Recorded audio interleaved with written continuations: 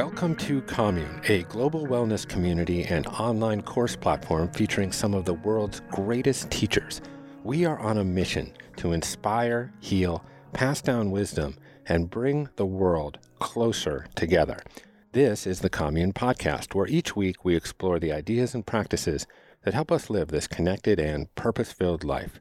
You can check out our courses, our community, and everything we do at onecommune.com. Today's episode is an excerpt from Danielle Laporte's Commune course, Free and Clear. This course is all about reflecting on your recent past and then using that wisdom to do a life reset. In this lesson, Danielle discusses two forms of letting go, active and passive. Passive letting go sounds easier, but as you will hear, it is in fact the more challenging of the two. Now, you can enjoy this program for free for 5 days at onecommune.com/clear. You can learn more about Commune at onecommune.com and connect with us on Instagram at onecommune and at Jeff Krasno. I hope you enjoy today's lesson with Danielle Laporte.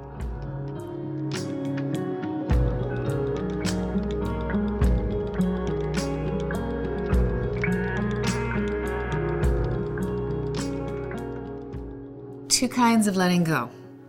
One is active letting go, and the second is passive letting go. So the active kind of letting go is when you consciously decide with your own grown-up brain and heart that it's time to release something.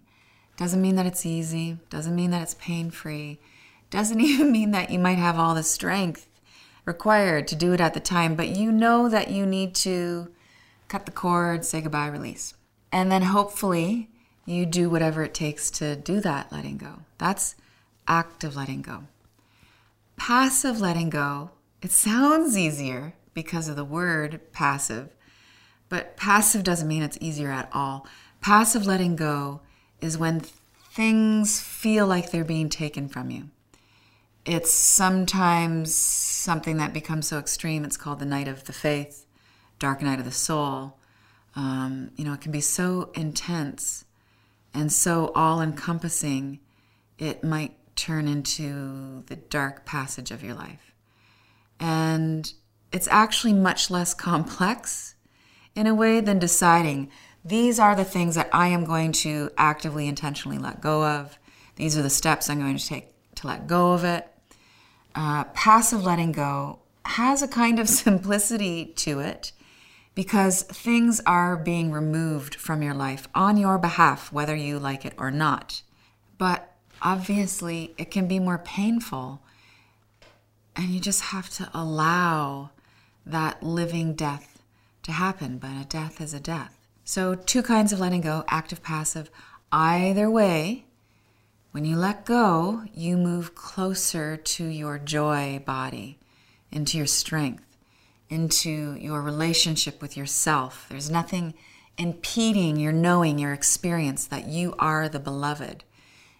When you let go of things that no longer serve you, you're becoming more expansive and more beautiful in every possible way.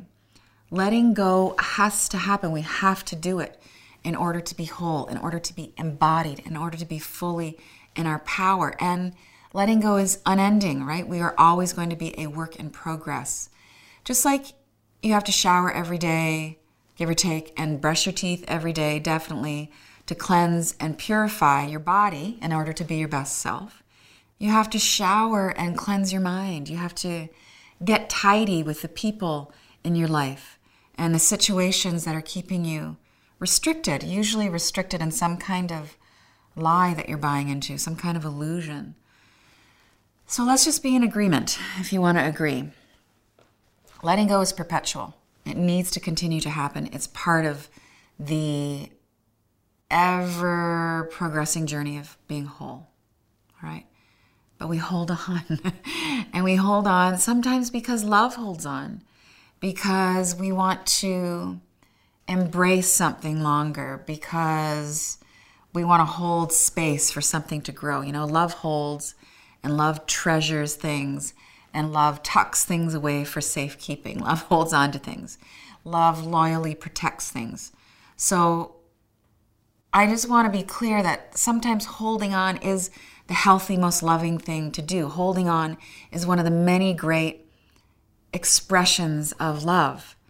And it can feel so good to hold on sometimes that we forget to look at what we are still holding onto people, onto relationships, relationship dynamics with certain people.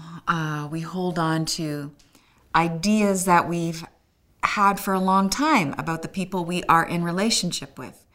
We hold on to our bad habits.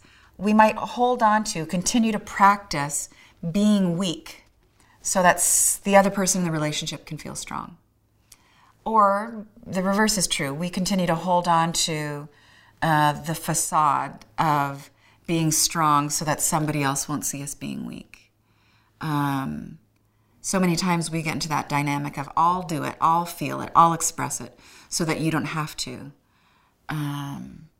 Or we stay hooked on that dynamic, that way of just being confused, never knowing what the right answer is, because if you knew what the right answer is, clarity would happen, and if clarity happened, then things would have to change. Those are all forms of holding on, all forms of not letting go.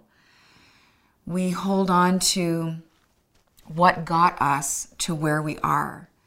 We hold on to that which made an impact, the way that we earned our money. We hold on to things that in the past got us our praise and our accolades. We hold on to furniture. We hold on to the ugly chair. We hold on to our dance moves, our hairstyles, our bad eyeliner colors. Really, if you get anything from this, just let go of the bad eyeliner. Yeah? We hold on to all sorts of recipes and tactics of doing life, you know? Yeah, we hold on to plans that are keeping us small.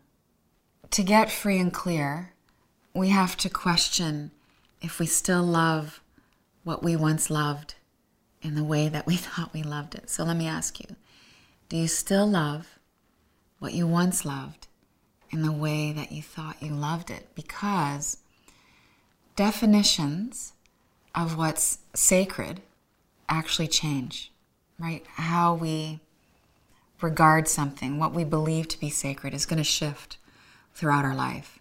And when that happens, it might be best to let go.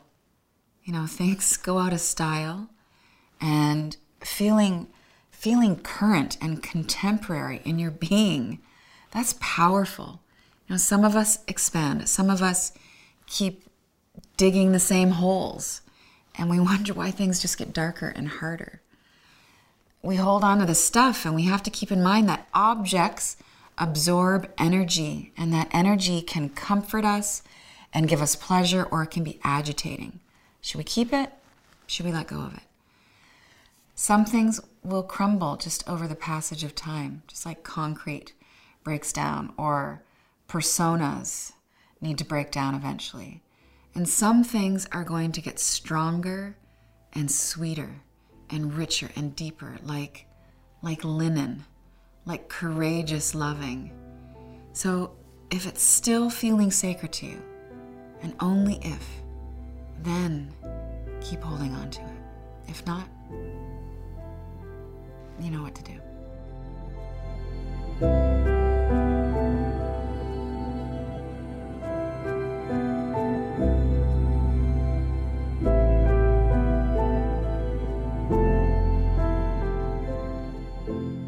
Thank you for listening. You can email me any old time with comments or input at jeffk@onecommune.com, and leave us a review on Apple Podcasts if you are so inclined.